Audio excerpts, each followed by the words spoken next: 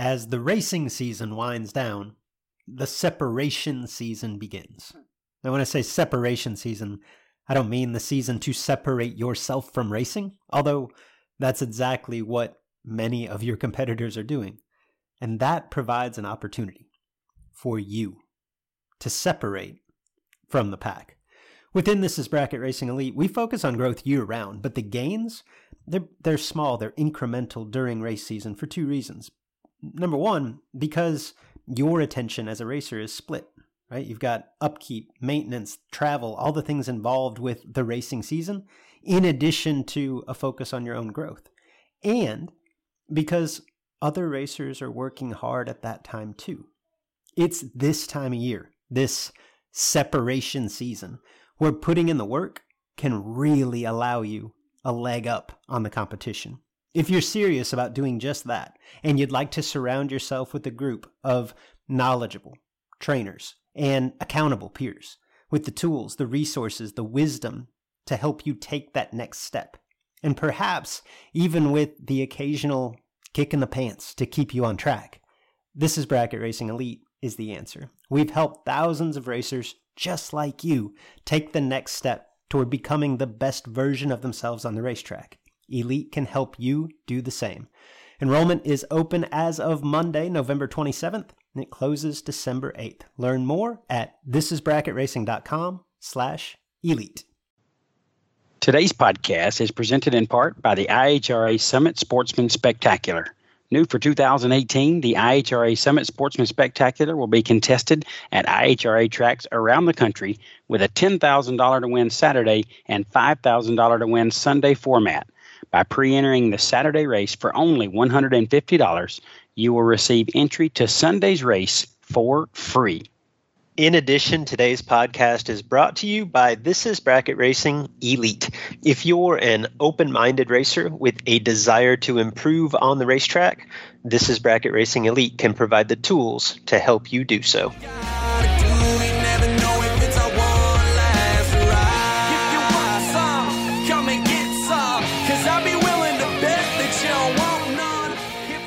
Hello, everyone, and welcome to the Sportsman Drag Racing Podcast with Luke and Jed.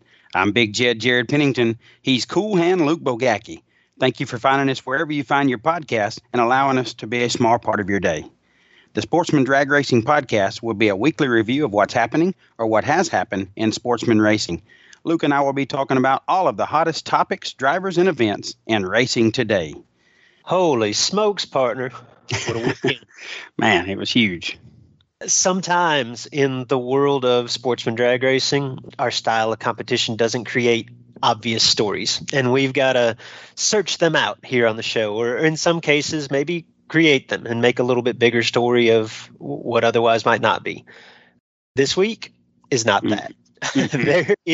I'm looking at our show notes, Big Jed. We've got 10 pages to cover, and we're on a little bit of a truncated time schedule this week. So we've got enough content to do like a 3+ hour show. We're not going to do that, but we will touch on, with 3 NHRA bracket finals over the weekend, 1 IHRA, lots of domination within those, headed up by none other than Jake Howard. Jake Howard will be on the show with us. We'll get into exactly what he did down in Texas momentarily. Had 2 NHRA events, just 2 on the schedule last weekend, 1 national, 1 divisional event, but they both shook up the sportsman points chase. We have new leaders in 2 categories, so we'll talk a little bit about that. We had the last big event, the summer send-off at Rocky Mountain Raceway. We'll touch on that. Some big stuff upcoming on the schedule in the weeks to come.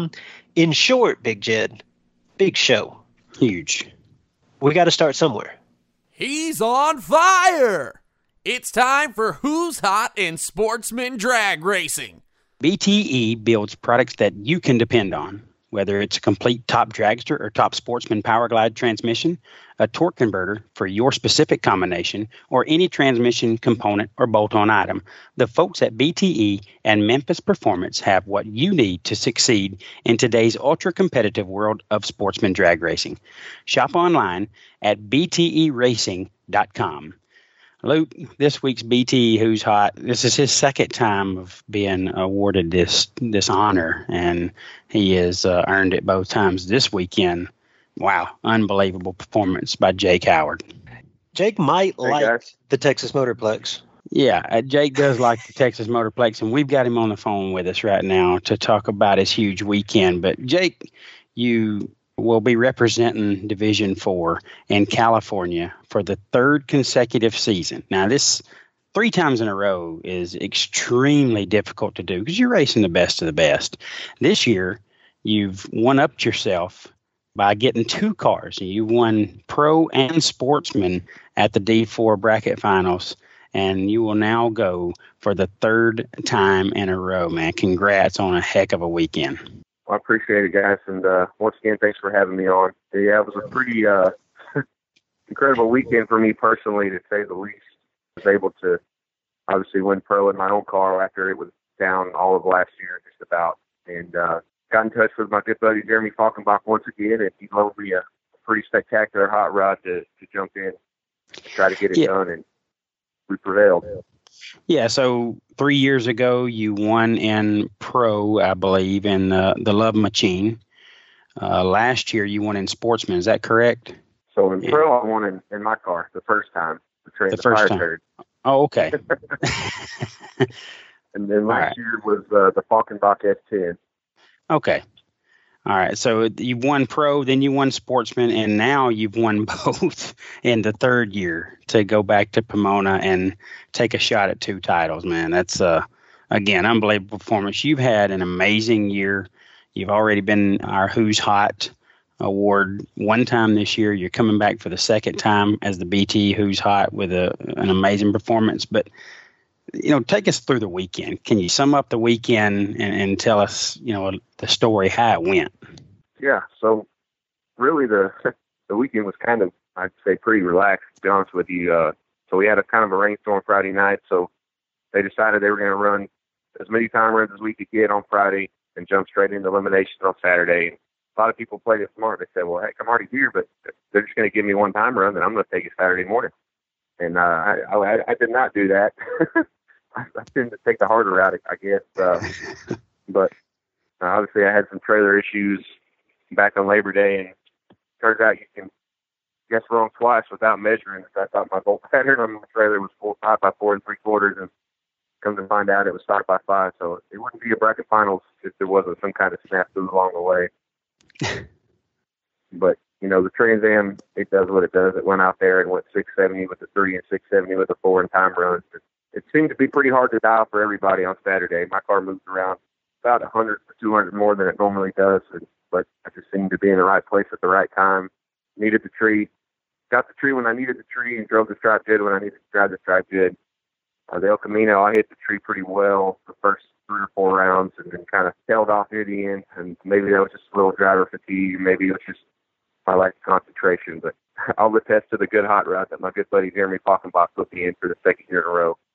And good stuff, Jake. Just to reiterate, what you've done here, if any of our listeners weren't paying attention, Jake Howard just won the NHRA Division 4 bracket finals in both Pro and Sportsman. And it was his 4th NHRA Division 4 bracket finals championship in the last 3 years. As I say that, does that even sink in? That's some. I don't know that that's ever been done. Kyle Seipel might have done that. He's won 18 bracket finals or whatever the count is. But that is rare air if anyone has ever accomplished anything like that, Jake. I know you're 48 hours removed from it, or if that. But can you put any of that into perspective just yet? Honestly, it seemed like the first one was by far the most emotional one for me, and just because I was sick and I was having car problems leading up to that race. Really, my car's been pretty maintenance-free all year, luckily. Thanks to all the great products that go into this car with all the great companies that put their faith in me to represent them well. But as far as, winning it 4 and 3 times, maybe it doesn't really sink into me. I don't know why. Maybe it seems like it would be cooler to me if somebody else did it. Like wow, Luke went out and won $1 million, or Jeff Verdi won both millions in 2 years. That's pretty badass. If I did that, I wouldn't think it's that cool, and I don't really know why. But I don't know. I guess it's just kind of the way I approach things, and I'm just kind of level-headed most of the time. nothing really excites me. Nothing really gets me riled up unless the time system messes up, the shit's found out. Yeah, no, I mean, that comes through from the outside. Like, that's kind of the impression I would get when I watch you. Our listeners of the podcast, Jake, always know, like, this seems to be a go-to question for me, but I always find it interesting. Like, whenever you win a big event, everybody kind of looks at it like, well, everybody has to get away with one. Like, so, and I would agree with that. Like, there's typically around somewhere along the way that you maybe don't perform quite up to your potential, and it lines up against an opponent, and where in that particular round you're able to get away with it. But I would also say that the reverse is true. Typically, when you win a race of this nature, especially, like, there is usually a round along the way where your opponent makes a really good run, a run that might even typically beat you. And for whatever reason, it just lines up where in that instance, you made an awesome run beside it, again, on demand, like as you needed to. I guess over the course of the two categories, is there any round that stands out in either or both directions?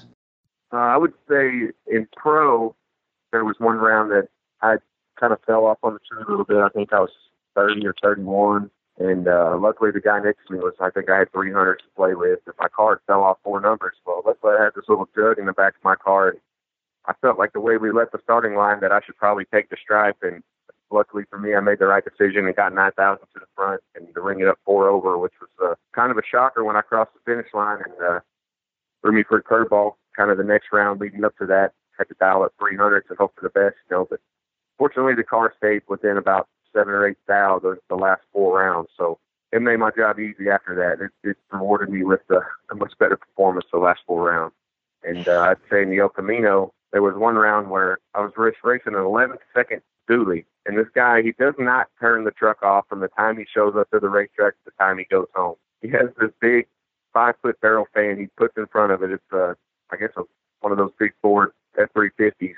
And, it's really hard when you're trying to focus, and out of the corner of your eye, you're seeing this big tank of a truck driving. He's already 300 feet down the track. And, I watched him leave as best as I could with the blinder on the other side of the tree. And I said, man, he looked pretty good. Of course, they always do. You never know. It could be 100. They could be 15. As slow as those things leave, you just never know. Yes. And I said, well, just hit it. Hope for the best. And I hit it, and I was perfect that round. And he was 34 and like 2 over, so not a bad lap at a car that's going, 55 miles an hour or whatever he crossed that. So I felt like I drove well on that one when I kind of needed to, and kind of got away with one in the Trans Am the round before. Yeah, it's hard to be 30 or better on anybody in a dually. So that's tough. And then you're trying to figure out what they did, because you can't help but watch. And it's just like you said, it just starts making your mind scramble a little bit. It sounds like you got through that very well. So Absolutely. You're running. It was a pucker moment for sure when my foot went down. It's like, no, I hit that too soon. So, yeah. You talk about you're racing 2 cars. The Fire Turd's running, what, 650s, 640s? What's it going? We're going 670s out there. All right, 70s, and then the Sportsman vehicle's running whatever it's running, a little slower, obviously, but so there's a lot of difficulty in that. So how difficult is it driving 2 different bottom bulb cars, focusing on each class that they compete in? And Jake, at what point did you think, this really might happen? Really, the humble side of me wants to say, when you show up with 2 cars, you say, man, it'd be kind of cool to win in one, but man, it'd be really damn cool if I could win in both of them. That's why you take 2, trying to win in both. Yeah, of them. That's why you take 2. That's right. Double the chances, right? So that's right. I guess it was about 4th round when I finally came around on the Trans Am, and I was driving the El Camino pretty good on both ends, really, as far as my standards and Sportsman. And that final win light came on as Sportsman, and it didn't even really sink in. I'm like, yeah, you still need 2 more win lights, dude. There's no sense in celebrating yet. We still have business to take care of if we can get it done.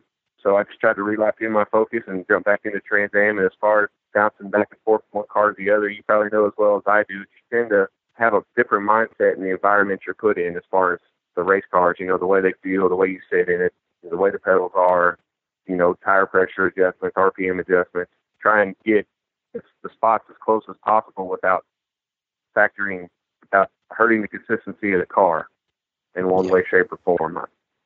And so I just tried to, like I said, keep my mindset for one environment separate from the other, and just really try to lock in on that bottom bulb jump all over it when it came on. It sounded like it worked out very well for you. Wait a second, Jay. I think I missed something in putting this together. Did you say that you won Sportsman in an El Catrucco? Yeah, the El Trucco. Wow, you don't see that very often. Got it done in an El Catrucco. This guy can win in a wheelbarrow. Oh, that. Jake, you're going back to Pomona for an incredible third consecutive season. I mean, it's like the staff out there is expecting you to be there now. It's like you've gotten to know everybody from going so many times back to back. You had a first-round loss in 2016 in the pro category. You moved to a runner-up position last year in Sportsman. So now you're taking two cars that you've just competed and won in both. Does the experience going out there, being a part of it all, does it give you an edge this time? Do you feel more prepared than ever? I'm not sure you can ever be prepared enough to kind of go into that environment. I think just being through the experience a few times will definitely help. I've talked to Heffler about this numerous times, and we both say it doesn't matter how many times you've been there, how many times you've done it, you drive under that tower, you're going to be nervous. The butterflies are flying in an atmosphere like that. And by the time, you stay, it's kind of weird how it all kind of goes away. It's pretty strange. To that point, Jake, for two people in Jed and I that have never experienced that, and for 99% of our listeners that have never experienced that, like, to make it to Pomona, I mean, it goes without saying, it's the elite of the elite. Like, I always felt like just competing in the bracket finals was an honor. I mean, that means that you've acquitted yourself well throughout the season just to earn that spot. And then to win among that crowd, in Division 4 is really impressive. Well, you show up at Pomona 1 of 8 competing for the national championship, and 7 of the 8 have been through the exact same scenario that you are. You know what I mean? You've got the best of the best of the best. Can you put into words, and it may be difficult, like, what is that Pomona runoff like? The electricity and the atmosphere, and like, I've watched it from the stands, but that just seems like a different level. Can you put that into words at all for us? Yeah, I mean, it's really a once in a lifetime experience, and I'm very fortunate to be able to do it more than once. Not only with my dad, which really lit the fire to me, and this is really cool, it'd be really awesome to race in this. And then 2 years later, I get to go in the car me and my dad built and experience that from the driver's seat is pretty special. And you drive under that tower first round, the dial-ins are on the scoreboards, fans are in the stands, and deep in the back of your mind, you say, this is for a pretty big trophy and a $5,000 check. There's only 3 win lights standing in the way of accomplishing that. It's pretty special, just the experience and all the people you meet out there. I mean, the last 2 years we hang out with the Division 6 guys. They're awesome. I mean, you guys know Brad Ford. He came from out that way. They're all just like him, real laid back. Chris Johnston and Troy Johnston, and Junior Howe, all the Guess Who Racing. You know them, Jed. Christopher Northrup and Seth McLean, those guys, man, that just the Sportsman pits that's where it happens. They treat you like kings out there for that event. You get to butt right up against the pros and bump elbows with them. You get to stand on the start line with top fuels going down the track. You get all the special passes, VIP this and that. Come and go as you please. Everyone's happy to see you. The fans walk around and they see your cars versus, no offense to Peter Biondo when he's parked in the back 40, but they see this rusty old fire turd sitting up there right behind the grandstand. Just come check it out. So it's pretty cool for the racers because the fans get to appreciate the effort and the hard work that you put in your hot rod. Not to say that I'm not every sportsman racer don't do that, but just saying from kind of a little league perspective, as I like to call it. Yeah, it sounds like an amazing experience, and something I haven't done or nor will I get to. But you got me fired up about it. I want to be there myself. So, Jake, there's tons of great talent on the top and the bottom, but especially in the bottom bulb and in Division 4. How do you explain your dominance at the bracket finals the last few years? I mean, it's truly amazing. Yeah, we have a lot of good racers in Division 4, and Luke came from Division 4, and obviously you see where his accolades stack up, as long, with Edmund Richardson, Scotty, Jeff and Jeremy Heffler, the Salen brothers. I mean, I can go on and on. Emmons, I don't really know how to explain it. Yet I don't really do anything different than anybody else. I just try to go up there, concentrate, do the best I can, try to hit the tree, try to dial it tight. I don't really have a good answer for that. I just seem to be in the right place at the right times. When you're going up against the likes of Chad Salen and Aaron Jones and Jeff Rydell. I mean, all those guys, Jed, they come out to races every year.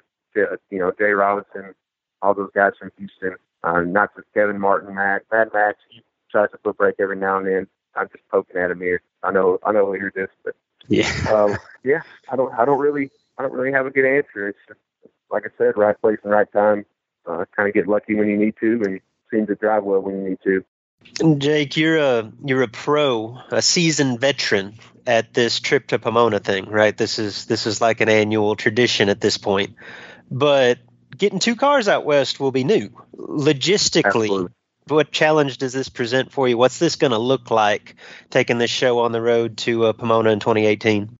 It'll definitely be a challenge, but fortunately for me, last year when I won in the sportsman category in the S10 and Eric won in the 11 machine, my dad decided he wanted to go buy a stacker and take us. So that puts a lot of my logistics problems out the window. My dad's retired. He's got a motorhome and all this brand new aluminum stacker that's rolled down the highway like 3 times. So perfect. Oh, wow. So you will get 2 cars out there.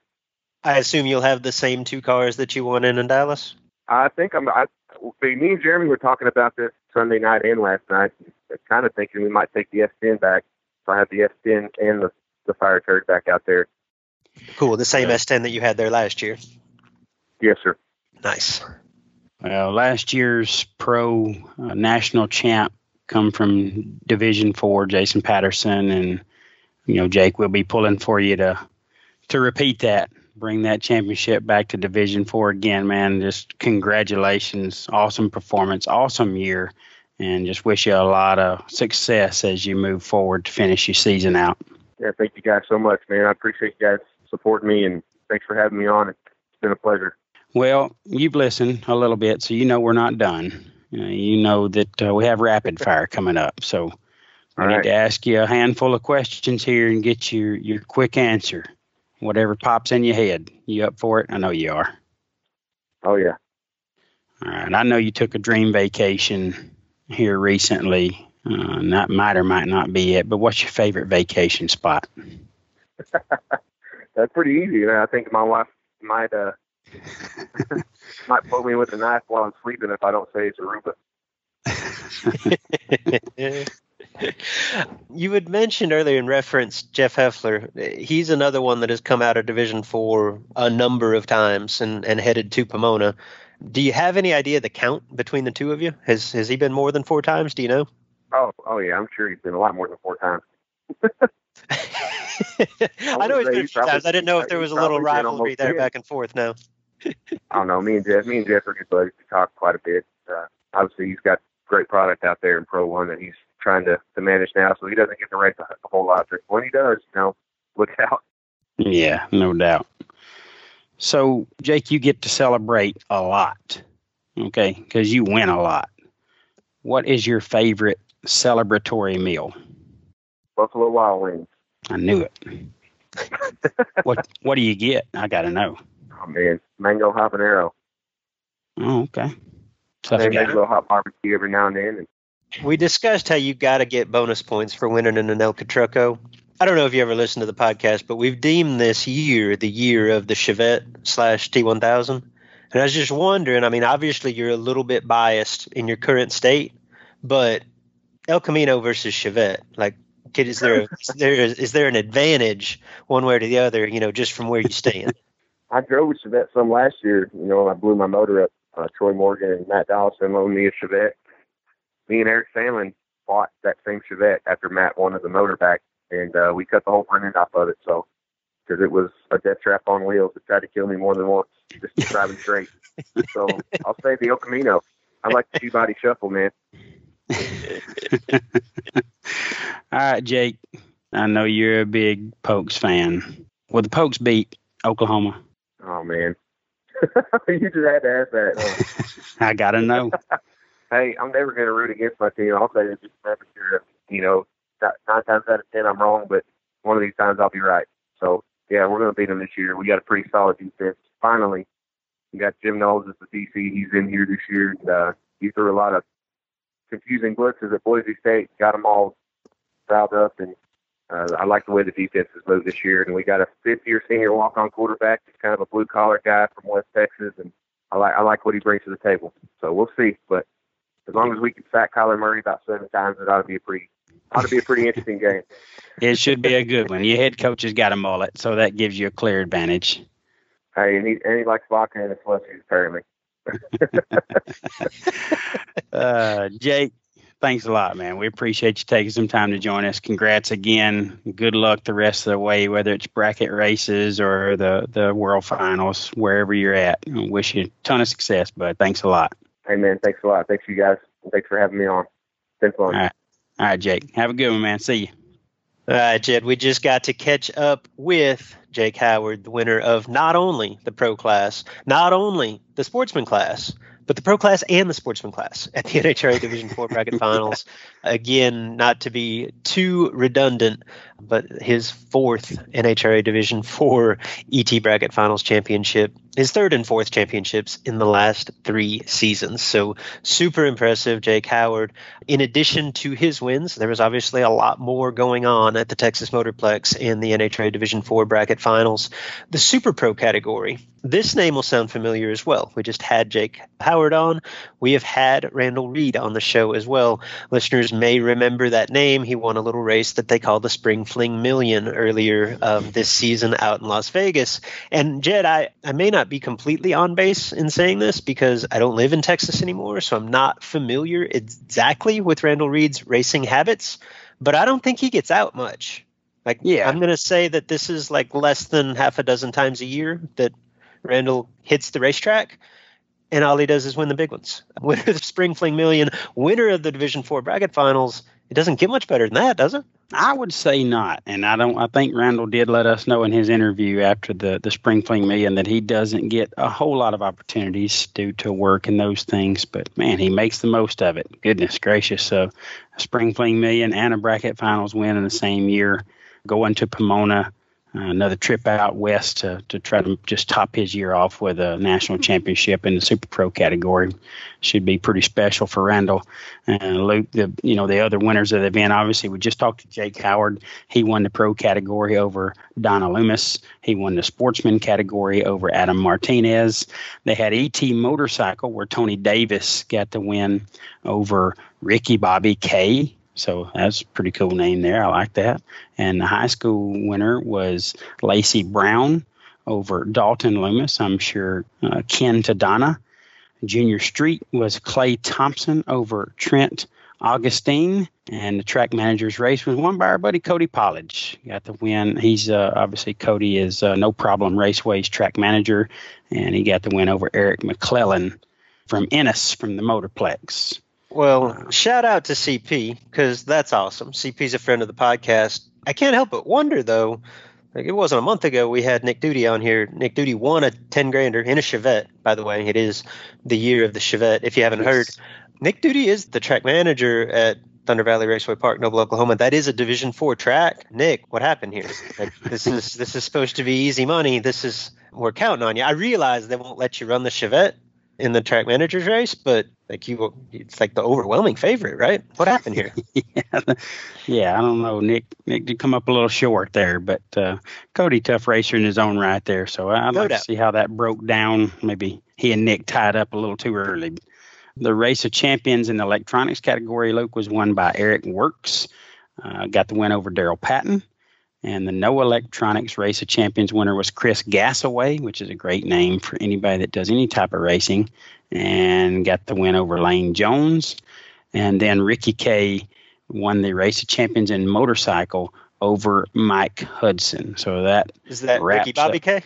I think that's the same Ricky Bobby K. Yeah. So impressive weekend for Ricky Bobby K. Ricky Bobby did very well, as did Jake Howard and all the winners. Congratulations to those Division IV winners. A lot more bracket finals action coming up, Luke, but since we talked to Jake, we figured we'd go ahead and cover Division 4. We'll get to all of those bracket finals results. But first, we need to talk about what everyone is talking about. Gotta hear this. This week on What Everyone is Talking About. We could go in a number of different directions here. As we referenced at the top of the show, it was a big weekend, lots of massive performances, lots of chatter and talk within the Sportsman Drag Racing community on social media. Like I say, lots of different stuff that we could pick here, but I got to roll with my guy, Big Jed. Yeah, your man was cracking. Man, this was unreal. Hashtag Team Luke, our own Chris Gerritsen. Okay, now, full disclaimer, I picked up Chris Gerritsen at our, what do we call it, our trade deadline, our free agency deadline, based solely on his resume to date this season. Like, he hadn't been to a lot of races. He had done great at them, right? And I said at the time, like, if you pull back that tape, we had Kevin McKenna on with us, and I said, I'll be completely honest, like, I don't know who Chris Gerritsen is. And Kevin said he didn't know who he is either, right?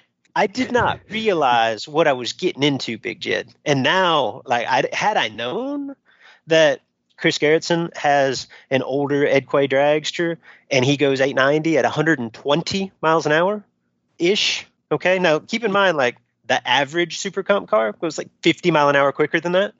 Had I realized that Chris Gerritsen is just an old racer from Delaware with an old Edquay car with airplane front tires, I might not have picked him.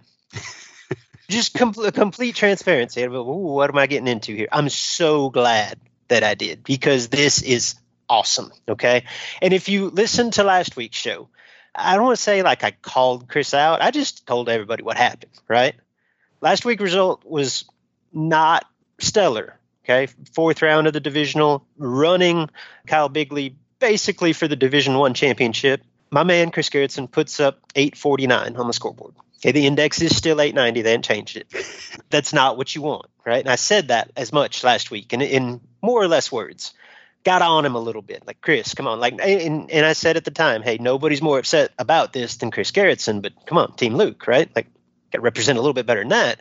So with that in mind, like, I got on my guy, right? That's a little motivation. I will take some credit for this, Big Jet. You should. My man this weekend redeems himself and then some. Goes to the final round at the national event in Reading and did so in impressive fashion. Okay, in the 6 rounds of the event, he posted on the scoreboard ETs that ranged from 888.9 to 891.7. That's hard to do over the course of 2 or 3 days at a national event. I don't care how you're trying to do it. I would assume it's harder yet, although Chris Gerritsen's making it look pretty easy to do it the way that he's doing it, with a finish line throttle stop. Like, he is essentially on his own in what he's doing. Like, he's not sharing data with anybody else. This is his deal, okay? Yeah.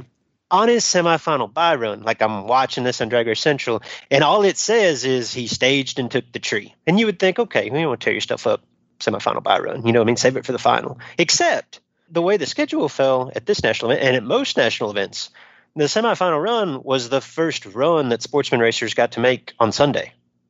So, like, that's pretty important. Like, you want that data for the final. And I so wanted this, Jed, to fit my narrative and be like, Chris Gerritsen don't need that time run. Chris Gerritsen don't want that time run, right? He said, I'll take the tree, save it for the final. Come to find out, that's not what happened. Through this, I've actually, like, I've not only become a fan of Chris Gerritsen, like, I feel like I've made a fan. Chris actually tweeted me what happened on that semifinal Byron. Throttle cable broke in the burnout, which on one hand is great timing because it's on a bite run. Wow. On the other hand, awful timing because you get no data for the final, right? That is an hour away. And said final, let's be completely honest, wasn't pretty. I don't have the numbers in front of me. Chris had a little bit on the tree. Mike Robalato, who, by the way, is now also in contention for the World Championship. Mike Robalato, something happened. He slowed. He went 902. My man went 889. Okay. But that's kind of like, that looks awful on paper, right? I get it. He took 10th, almost 10th and a half finish line. But that's kind of the whole point here, Jed. My man's going 120 miles an hour. Yeah. You can't drive the finish line. Like, you probably can't do a very good job of driving the finish line against him. But as that dude, you can't drive the finish line. You're giving up 50 mile an hour in a dragster. Like, it would be one thing to do that in Super Gas or Super Street per se, like difficult, no doubt. But it's one thing when you're in like something like my Vega, like I've done that in Super Gas before, not with the level of success that Chris Gerritsen is having, obviously. When it goes on the throttle stop, like I'm coasting down the racetrack and I can just spin around and look out the back window and I can see my opponent the whole way, which probably just gives me opportunity to screw up. But I can watch it all happen. Chris Gerritsen's in a dragster. Now, like those of you that have driven a dragster, like for most of us, the races in front of us or beside us at the worst, typically. Okay. And you'd think like dragsters have this huge visibility advantage. That's all fine and well, except when you're like the way slower car, because you can't spin around and look out the back glass, Jed. There is something called a moat in the way. Kind of blocks your vision. So in this instance, like whatever, like you took a 10th, like you kind of have to live with that if you're going to race this way. And that just goes to my point of what he's doing, like being so completely unique. Like in Supercomp, I remember Jim Harrington winning a race like this. Like I want to say Harrington went like 890 at 115, but this is 20 years ago. Like I don't remember anyone doing it with success since then. That brings us to the big picture. Chris Gerritsen, the guy that I'm talking about, he just took the national points lead. Team Luke, right? He's got 569 points, I think. That's not going to hold up. Like 569 alone is not going to win the world championship. I would be shocked if it did. So Chris needs to do more, but he can. He's got opportunities. He still has one national event, one divisional event left to improve. And I believe he's improving a second round loss at both. He's leading the national points by 2.5 rounds right now. I mean, this could happen. This is so cool. Like, this is an unbelievable story, and good on Chris Gerritsen. Like, not only for the season that he's having, but for the unconventional method in which he's doing it. Like, as I mentioned earlier, he is completely on his own here. Like, no one else does this. It's not like he's sharing data, and it's not like he's going through the lanes going, how fast do you think it is? What's your ratio? Okay. His is a little different. And just personally, and this is completely personal take here, I just chuckle at this just because of the feeling that I've personally gotten from the Division I community over the course of my racing career. And I don't mean to single out like an entire section of the country. It's probably not good for the podcast business, although I admit that's what I'm doing. I realize in doing this, I'm stereotyping. I'm responding to the vocal minority. But I've always just gotten this feel from the Northeastern guys, like, if you can win here, you can win anywhere, right? Anywhere. Yeah. Anywhere. There you go. I need that, right? I was going to try to put in an accent. I was afraid I would mess it up. I'm glad you got that. Okay. We talked about this back when we did the All-State debate, right? And how everybody does that, right? Everybody's, if you can win, you can win anywhere. Hey, everybody pokes your chest out a little bit, right? But that Northeast, that Division I attitude, that arrogance, I think, to me, is the worst, right? It just comes off like a we're better than you mentality. That's the way I've always felt about it. I just love that community has to eat just a little bit of humble pie. Like that whole idea, you don't come into our area and win. Well, last year, John LaBouche Jr. didn't make Division I Superclass racing look all that difficult. Like he just kind of went in there and dominated. But he's John LaBouche Jr., right? So whatever, you get away with that, right? I found that humorous in and of itself just because, like, I realize he's John LaBouche Jr., you can do that anywhere. But, like, the D1 crowd a year before, like, you could just picture them saying, that don't happen here. Bring that to our show, right? And then John just ran over it. And now Chris Gerritsen. And to what we talked leading this segment, who is Chris Gerritsen? Like, that could actually be the topic of a future podcast. And if he ends up winning the world championship, Big Jed, that will absolutely be the topic of an entire podcast. We will go deep dive Chris Gerritsen, right? We'll have him on the show. The whole thing. What we do know at this point, coming into this season, Chris Gerritsen was a little-known racer from Delaware. He's got a dragster that runs 120 mile an hour in Supercomp with airplane front tires. I pulled this up. In 2017, Chris Gerritsen finished 469th in the World Championship standings. He attended 4 events. He lost more rounds than he won. He advanced past first round once. This is the guy that has run over Division I this season. He's leading the national points based mainly on what he's done in Division I. Don't take any of this as a slight on Chris Gerritsen. I love what he's doing. And I do believe that he could be doing what he's doing, having this level of success in any event, any division, anywhere in the country. It's just that D1 faithful would have just crowed if Chris Gerritsen had done something like this and went on to win the world championship from, say, Division 7. Right? You can just hear the North, that happens out there on the West Coast. That don't ever happen up here, right? So I just love, Big Jed, that the D1 community has to embrace the fact that this little-known racer is just kicking everyone's tail in their own backyard. And doing it, like, again, not taking anything away from Chris Gerritsen, but it's not like he's laying down sub-10 lap after lap. Like, his typical run at Reading, I gave the ET grouping, but he was 30 on the tree every round of the final. So it's like 50 total. I get that he's 50 mile an hour slower than everybody else, but let's say that, like, you got to make a single. And in order to advance the next round on your single, you got to lay down better than 50 total. Wouldn't you think you could do that?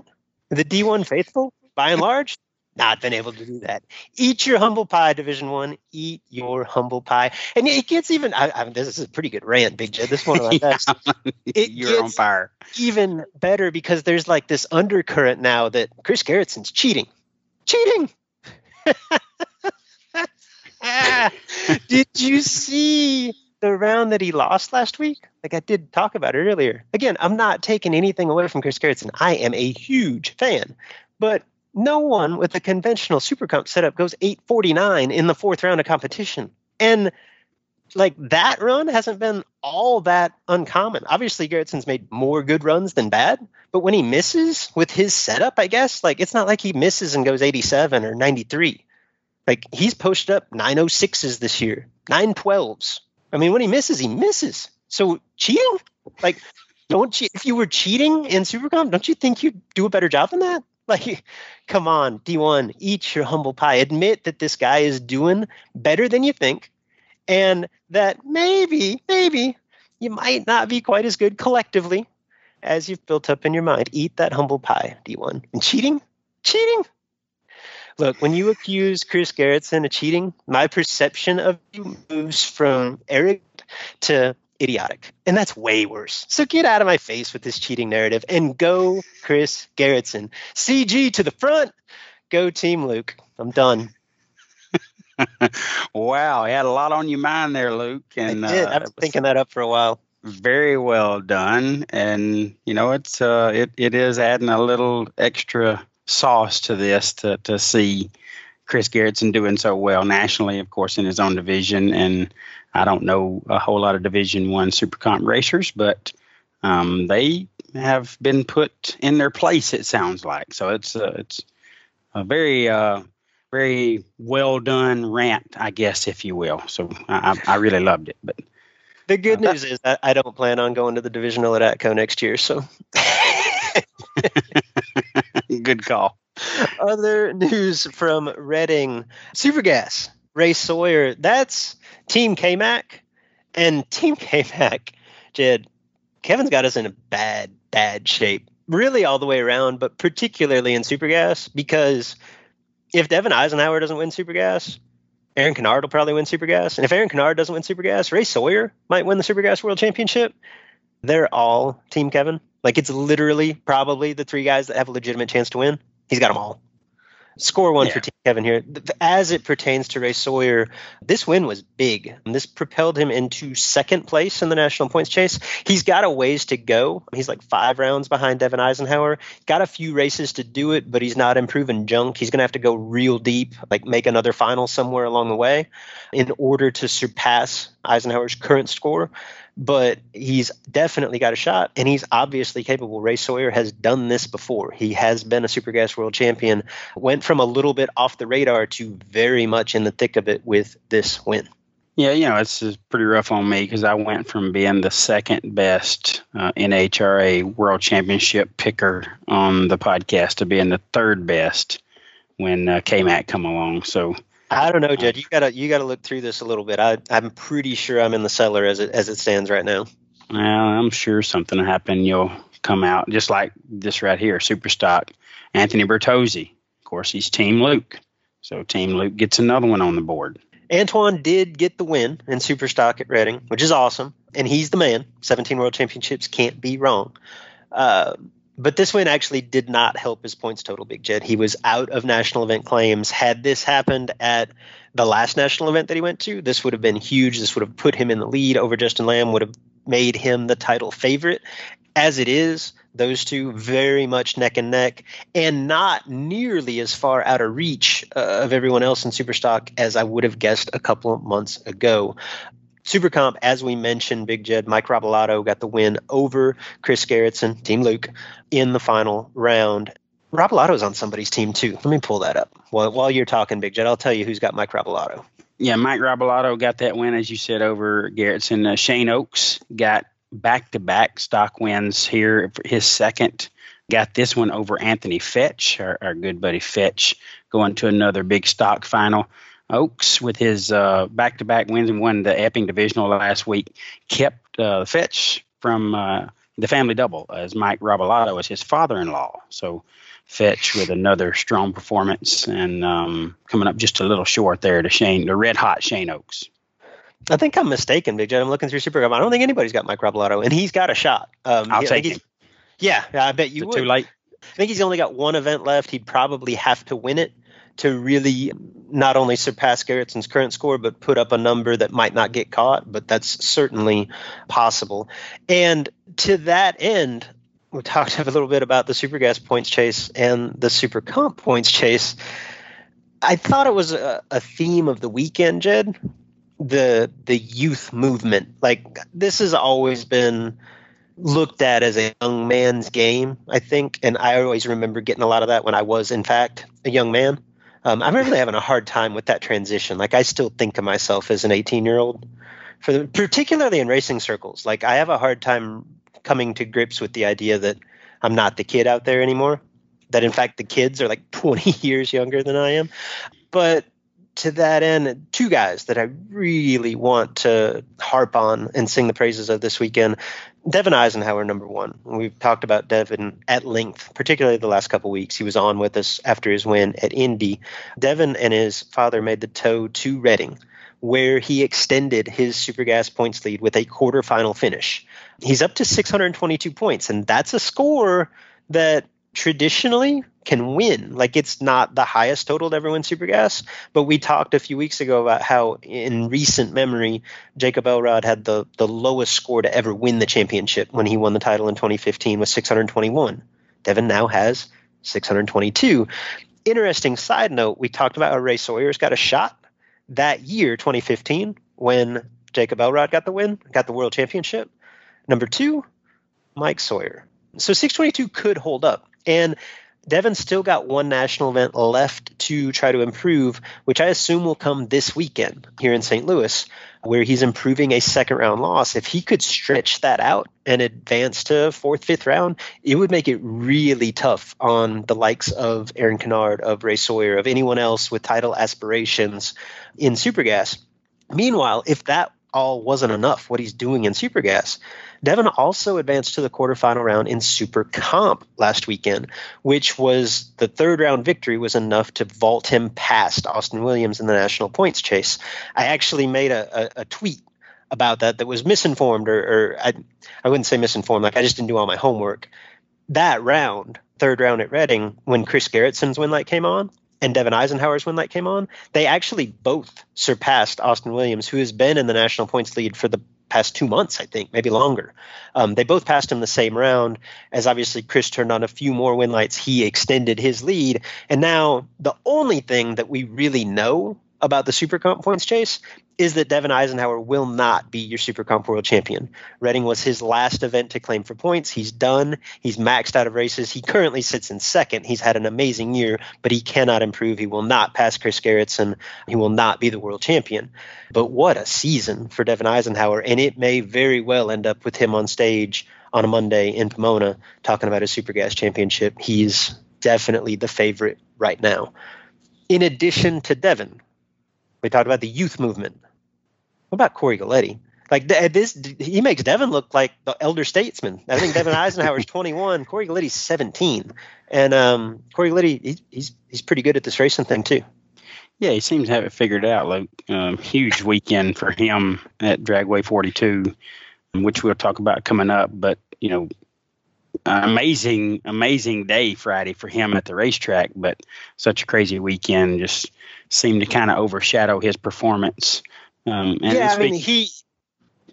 Cory won the day on Friday, right? If we record this podcast Saturday morning, we lead with Cory Gulitti. There's so much amazing stuff that went on over the weekend. Like, we're 30 minutes in before we even talk about it, maybe longer, right? That's how this happened, but this was super impressive. Yeah, got the Friday $20,000 win there at the Ace event at Dragway 42. Elrod and the gang putting on a great show. Won that over David Davis, which has had a heck of a season in his own right. And then followed that up. They had a $10,000 win shootout same day. He won that as well. A $20,000 main event and a $10,000 shootout win same day. Got that win over Brandon Taylor, which has had an amazing season. So Cory getting back-to-back huge paydays on Friday over a couple of guys that have performed extremely well. Like you said, he's 17, Luke. It's Chris Gulitti's son. Everybody knows Chris. This kid still is eligible and will sometimes compete in his junior dragster. And he's out there in the big car cracking them for 20 and 10 in the same day. And that's just another couple of big wins on the list of what he's accomplished at such a young age. Yeah, I think anybody that has been around Cory, watched him do what he does behind the wheel of the race car. Like, the first couple of times that I saw him, I'm like, oh, wow, this kid's going to be really, really good at this. And then I think we kind of take for granted, like, this doesn't shock me at all that he puts on a performance like this. And then you step back from it and say, he's 17 years old. Wow. You know what I mean? To go, yeah. The number that I heard, which I don't know where this comes from, I assume that there's another event with this, or maybe he went really deep in Saturday's race. I think Travis Colangelo told me this morning that Cory had won 26 consecutive rounds at some point. And that's nuts. I don't care how old you are. Yeah, I've been racing the car that I've got for 14 years, and this kid's only 17 years old and putting up that kind of performance. So great job by Cory. Ooh, I remember vividly when you got that car. Yeah, I do too. We're old. I could still race back then. It was a good time. Look, they had a 32-car shootout for $5,000, which was won by another big-time performer, Roy St. Dennis. Got the win over Skylar Turner. Saturday's race was won by Billy Black over Clint Payton. Saturday junior dragster winner was Chris Rizicka. Got a $1,500 win over Landon Seal there in the junior category. And Sunday, looks like that might have been our old buddy Ken Sullivan getting the win over Jim Bartholomew. Yeah, that's the way I had read that. Shout out to both of those guys. It's been a while since I've seen Ken's name, but a guy that could always get it done. And Jim Bartholomew, one of our elite members, having a great weekend up there. I believe, we don't have it in our results here, but I believe that there was another one of those $5,000 to win 32-car shootouts, maybe Saturday evening. And if I'm not mistaken, that saw Bryson Scruggs get the win, a.k.a., as my son would call him, Mr. Big B. That's part of the Cars Protection Plus team. That's Jason Lynch's nephew, who is another one of those young guns budding into a future star, maybe a current star of our sport. I believe that Bryson got that $5,000 win over Chad Duke in the final round.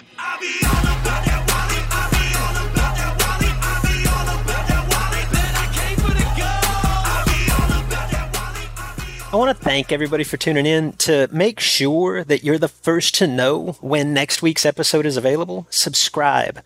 And you can do that on Google Play. You can do that on iTunes. You can do that wherever you are accessing our show today. Just subscribe. That way that you know that you have got the latest edition of the podcast. You'll be the first to know. And do us a favor. Tell your friends about the podcast. Get your track involved by broadcasting portions of the Sportsman Drag Racing Podcast over the PA on race day. October 5th through the 7th, IHRA will bring their new Summit Sportsman Spectacular to Farmington Dragway, Farmington, North Carolina. The main event will be Saturday's $10,000 to win race, while Sunday will pay $5,000 to win, all guaranteed. Both races allow electronics, while no box entries will be kept separate until just one remains. That racer will receive a $1,000 bonus on Saturday, $500 bonus on Sunday, If that racer is an IHRA Summit Super Series member, they will receive a bonus $500.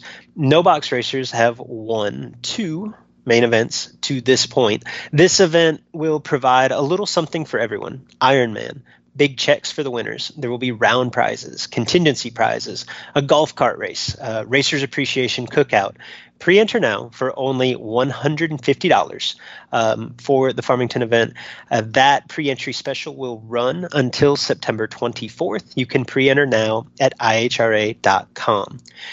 In addition to the IHRA, this week's podcast is presented in part by This Is Bracket Racing Elite. And guys, I just want to shout out some of our elite members. We have had such an incredible run over the last couple of weeks. And again, that just continued this weekend. We talked earlier about the Division 5 ET Finals where Jaron Miller got the Super Pro win. Jaron is a member of Team Elite, will be not only representing his home track, SRCA drag strip, and Division 5 in Pomona, he will be representing This Is Bracket Racing Elite. So kudos to Jaron. Way to go, bud. Good luck in Pomona. We also talked about Chris Whitfield scoring that big win at the summer send-off at Rocky Mountain Raceway. Chris, another long-time This Is Bracket Racing Elite member and one of the standout competitors on the West Coast. Kudos to him for pulling down that big win in the Ultimate Gambler. One of our other members, James Thompson, bottom bulb racer from the state of Florida. Just this past weekend, James locked up his track championship at Orlando Speed World in not one, but 2 categories. James Thompson, channeling his inner Jake Howard, won the points championship in Pro and in Sportsman on the strength of a clutch victory over the weekend in Sportsman. He also advanced to the quarterfinal round of Pro to lock up both of those titles. Congrats to him. Shout out to Evan Kowalski. We talked about the Division 6 event in Woodburn, Oregon. We didn't mention the fact that Evan won Super Comp. Evan, another This Is Bracket Racing Elite member that scored big over the weekend, and his win actually put him within a round of the lead in the Division 7 Super Comp chase. So kudos to Evan, and good luck to him at Vegas as they wrap up that points chase. Jim Bartholomew, runner-up in a 20-grander at Dragway 42. Congrats, Jim. Another one of our This Is Bracket Racing Elite members. We talked about Chad Duke, runnering up a 5-grander at the same event up there at Dragway 42. Chad, another member of Elite. And lastly, Edmund Ellison knocked down the Race of Champions win in Sportsman, I believe, at the Division 3 bracket finals. Edmund, one of our more recent members of This Is Bracket Racing Elite, but a member nonetheless. So congratulations to all of our members for those outstanding performances this weekend, and good luck to those of you that get to move on to the next step in that journey, whether that be Pomona or whatever the case may be. So congrats. This is Bracket Racing Elite. Running out of moves, now he's got you in a bind. Lay it all on the table, put it all on the line. Action. We'll take NHRA Division 3. It was up at the fabled Lucas Oil Raceway, Indianapolis, Indiana, and Team Lucas Oil Raceway got the overall points championship. I don't even know if we mentioned it from Division 4. It was Hobbs getting the win out there in Division 4. You may have touched on that. I missed it. I did not. I missed it. But shout out to the New Mexico team getting the team championship in Division 4, and obviously Team Indy with the overall win up at Indianapolis, what used to be Indianapolis Raceway Park, now Lucas Oil Raceway. And this, again, we talked about how we pushed Cory Gulitti's accomplishments back pretty deep into the podcast. What Mikie Sturgill did at Indy may be the most impressive performance of the weekend, and would be one of the most impressive performances of the season. And yet, like in this weekend where so much is going on, you got Jake Howard doing what he's doing. You got Chris Gerritsen. I got to talk about Chris Gerritsen. You got Cory Gulitti. There's just so much competition here. Mikie Sturgill rolled into Indy, Race of Champions representative, Super Pro, won that. That'd be Friday afternoon, Saturday afternoon, whatever that was, early in the weekend. Went through the 4 rounds against the other track champions, wins the Race of Champions title. Comes back the next day, mows through 8 rounds of competition, wins the main event Super Pro title. And I thought when I read this, wow, that is obviously a very rare accomplishment and really possible that this has never been done.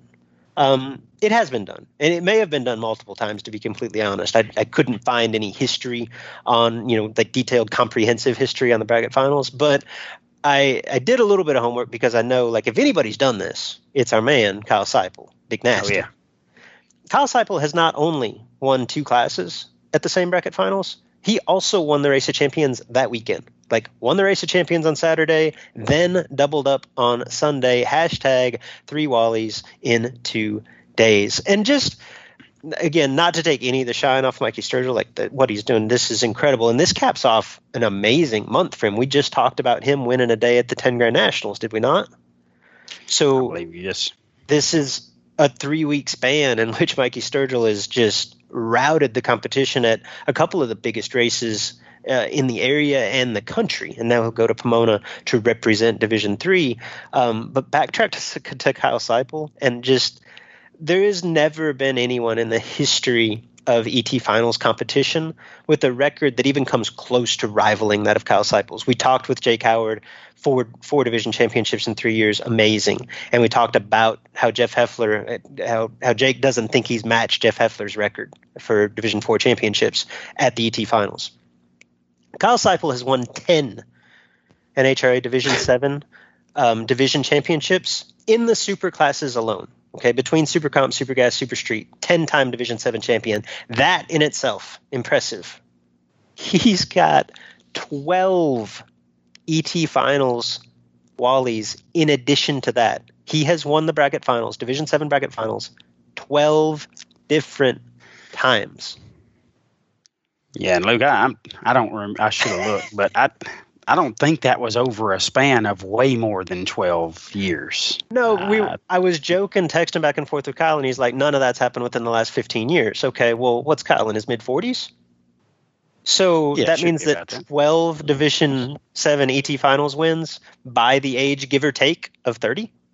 Yeah, that's impressive. But what Mikie Sturgill did is really impressive, too. And headed to Pomona, like, I just think this is cool because obviously – when you get to Pomona, you got 8 of the baddest dudes in the country, whether we know them by name or not, right? They have earned the right to be there, and that is an awesome show. But particularly for the Super Pro class, like this year, what we know of the field to this point, how about Mikie Sturgill? How about Randall Reed? How about Jaron Miller? Like, this is like an all-star race. Like, this is going to be so cool to keep up with from the computer, obviously. I'm not making the trip to Pomona. You're not making the trip to Pomona. This is going to be pretty cool stuff.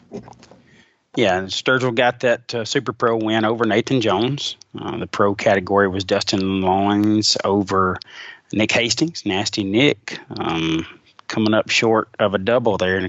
He performed really well in a couple categories, but Loines took him out in the pro category. Did you happen to see the box score that Dustin Loines put up?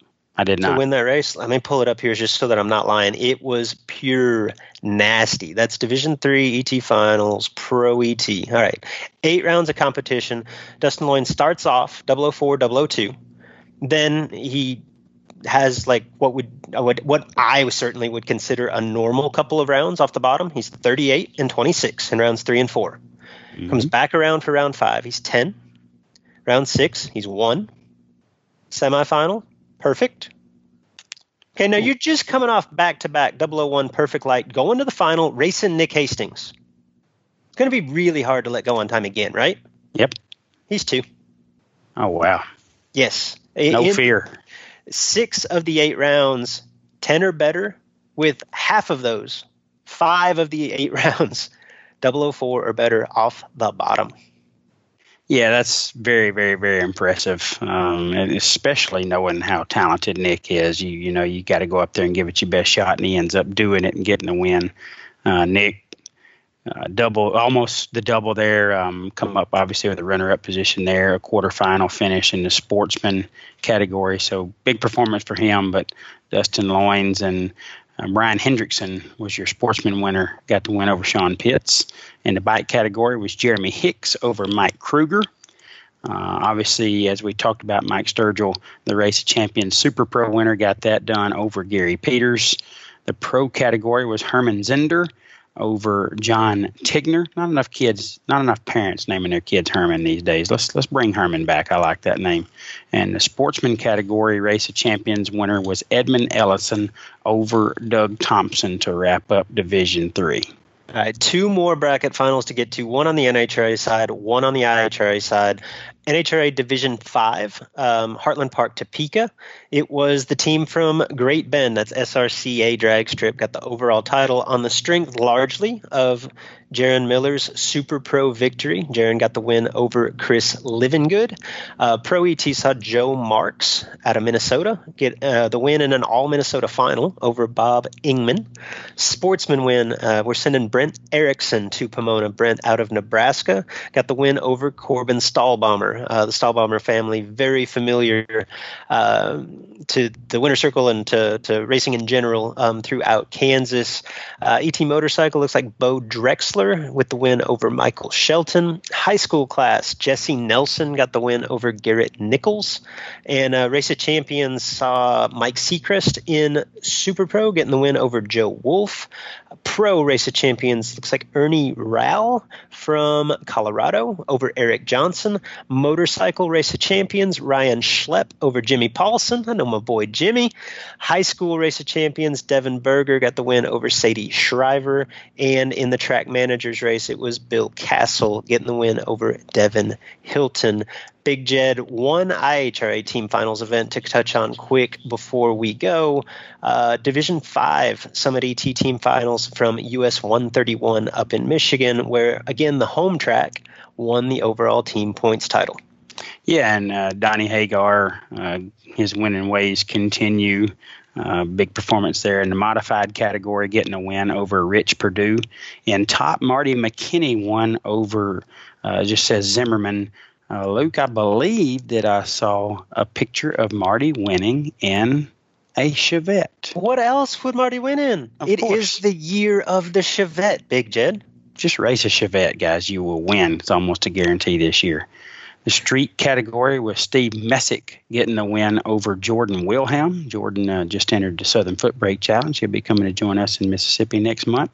And the junior dragster category was Evan Mutchler with another big win for him over Mason Osborne. Little Evan there having a great, great season.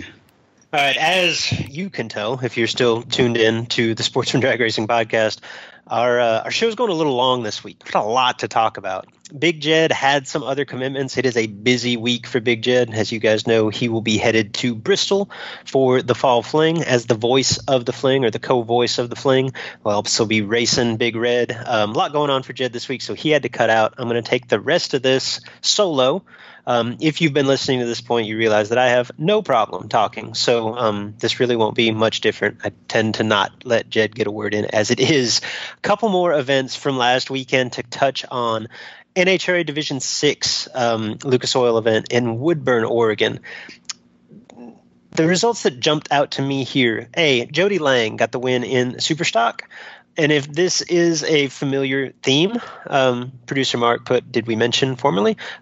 Formerly member of Team Luke. That seems to happen a lot lately, Mark. I guess that's an alarming trend. But then again, Jody Lang isn't going to win the World Championship in Superstock. By the way, where was this performance, Jody, in Stock Eliminator, where you are a member of Team Luke? That's where we needed this win, not in Superstock. But congrats to Jody. Win in Superstock. Stock Eliminator win went to a guy named Justin Lamb. Justin, part of Team K-Mac. Again, this Kevin McKenna domination. We might have to rethink having Kevin as part of this Pick'em contest again, because it looks like he's going to run away with this. But here it is, mid-September. And we're kind of right back where we started here. Justin Lamb leads the national points in both stock and superstock. He is, of course, the reigning world champion in both. Won both world championships last season. He was just the third driver in NHRA history to ever accomplish that feat. 6 weeks ago, I would have said, well, actually, I did say that Justin Lamb had a much better chance of winning the Superstock World Championship than he did in stock. In fact, I think I went on record as saying he's going to be the Superstock World Champion. No one's going to catch him. Things have changed a little bit over the course of those 6 weeks on a pretty crazy chain of events. Over that time period, really just in the last month, Justin Lamb has been to, I think, 4 NHRA divisional events. In stock eliminator, he's won 2 of those, semi to third. It might even be 2 wins, 2 semis. It's some ridiculous extension of what has been a ridiculous season for Justin Lamb. Meanwhile, however, in Superstock, in those 4 events, Justin Lamb has failed to advance past the second round of competition. What's crazy, despite that, like usually you have 4 bad divisionals, that's the end of the season. Despite that, Justin Lamb still leads the NHRA Superstock points chase, but it is more wide open at this point than I ever assumed it would have been 6 weeks ago. I still think it comes down to either Justin Lamb or Anthony Bertozzi. As we talk about the championships, they're 1 and 2 right now. They both have 2 division races remaining, but Justin's lack of success, and this just speaks to the idea, like, you can say people get close to winning a championship and choke is always the word. Like, this is case in point. Like, Justin Lamb ain't choking. Like, if anybody has been there before, this dude's been there before. Like, this is just the way racing goes sometimes, and it's never over till it's over. But to that point, Lamb and Bertozzi, they haven't put this thing out of reach like I thought they would. So that brings racers like Brad Zaskowski, like Chris Chaney, like others that have a shot at doing this now. That earlier, like I even said point blank on one of our previous episodes that Chris Chaney is having a great year. He's not going to be the world champion because I assumed Justin Lamb would put this thing way out of reach. It's not. Chris Chaney has as good a shot. I wouldn't say he's got as good a shot as Justin Lamb and Anthony Bertozzi, but he has a chance to do this. And there's a handful of guys just like that. Stock eliminator, where again, Justin's win over the weekend catapulted him to the national points lead.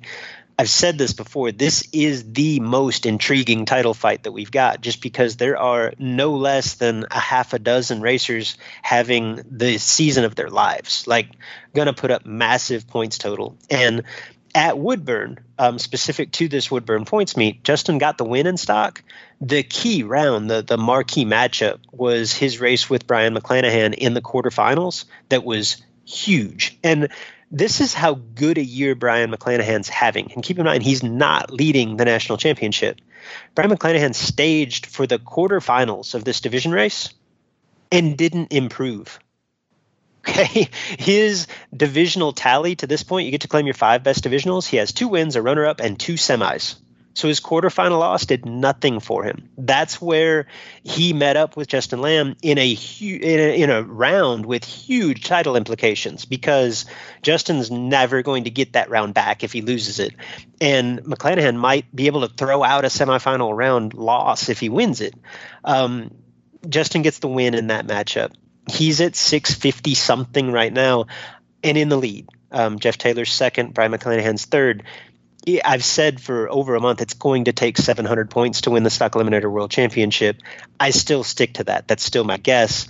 Justin can get there. He has 2 divisionals remaining. If he wins one, he would have over 700 points. And keep in mind, he has won his last 2. So it's going to be super interesting to see what happens in Stock Eliminator going forward.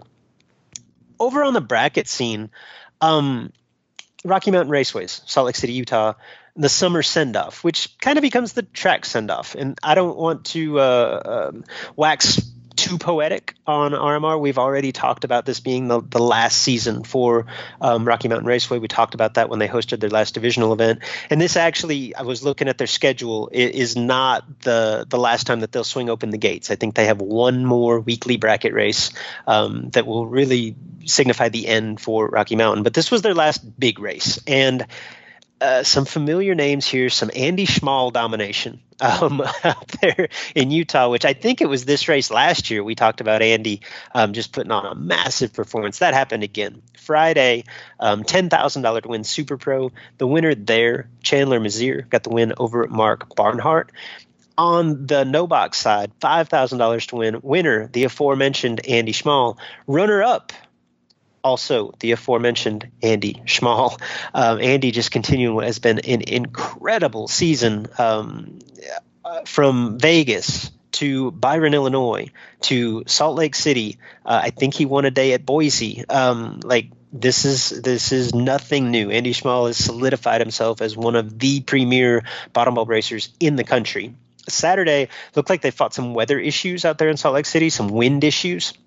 The only race that they got in were their Ultimate Gambler runoffs in both Super Pro and in No Electronics. The winner in Super Pro, Chris Whitfield, Denver, Colorado area racer, friend of the podcast, has been on with us before. He got that Ultimate Gambler win, defeated Chris Nafzinger in the final round. On the non-electronic side of the Ultimate Gambler, winner was Jeff LaSalle, another West Coast bottom bulb racer that we have talked about ad nauseum. Jeff got the win over the always tough Trevor Hayes. Action wrapped up on Sunday, and what they had to do, again, because they weren't able to complete all of Saturday night's competition, was combine those two races. I believe it was originally supposed to be $15,000 to win Saturday, $10,000 to win Sunday. For those of you gifted in mathematics, you realize that that makes a $25,000 winner's purse when you combine the two for Sunday's main event in Super Pro. Winner of that one, no surprise, Marco Paravalaris, another huge West Coast bracket win. Marco won a day at this year's Spring Fling Million that I think was worth $30,000. Backs that up here with a $25,000 victory out at Salt Lake City.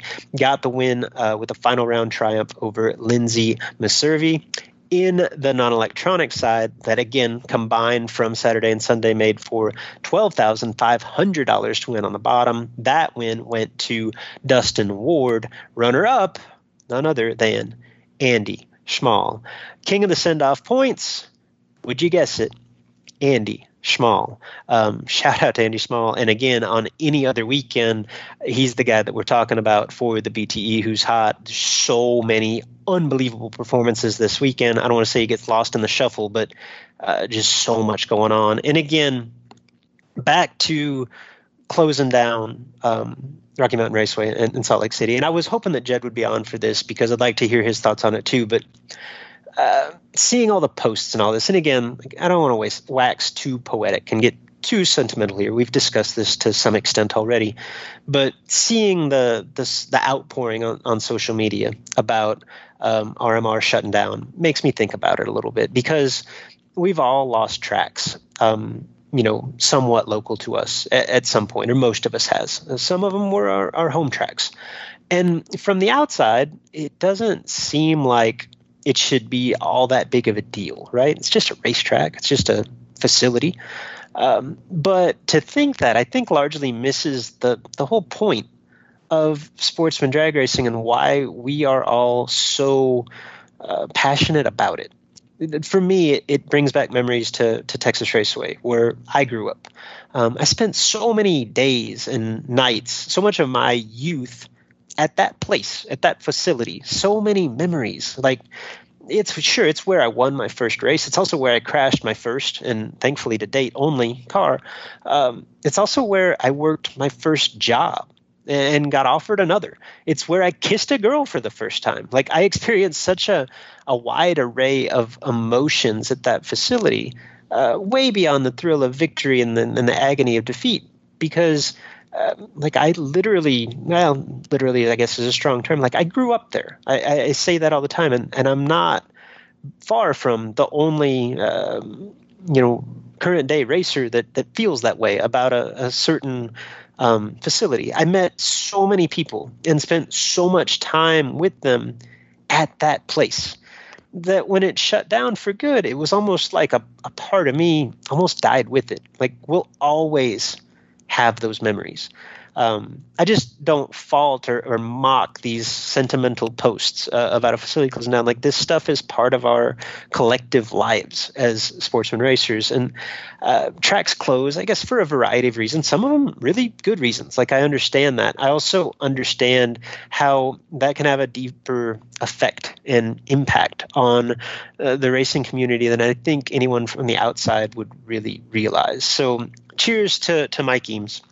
Saw a picture that Mike had shared from the starting line. He's flipping the switch for the last pair of jet cars as far as the big night show, and you can just tell the power of that picture and how emotional that was for Mike, and how much of his life he has invested into that facility and that show.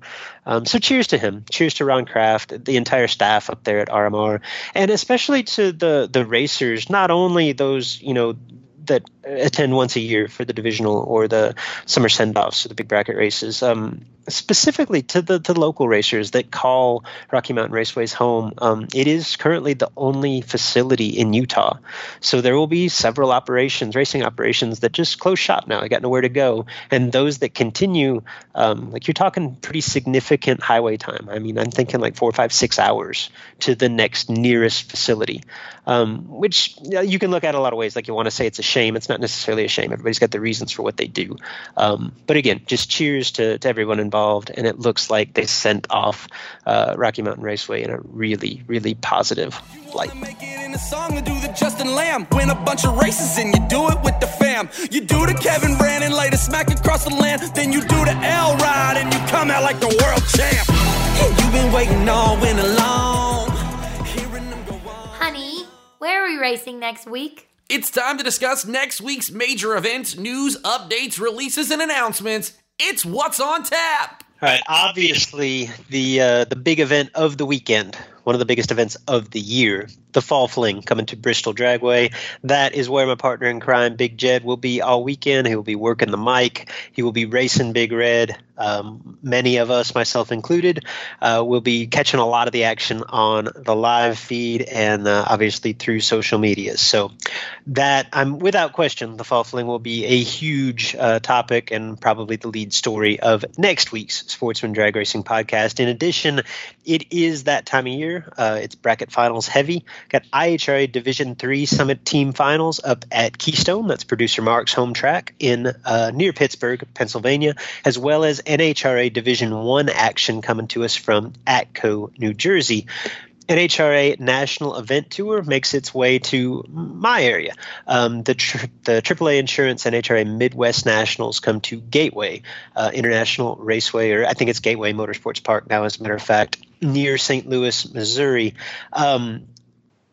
Mark, Bristol is the headline, obviously, right? The Fall Fling. But I find this national event at St. Louis intriguing for other reasons, if no other reason than the Top Dragster field.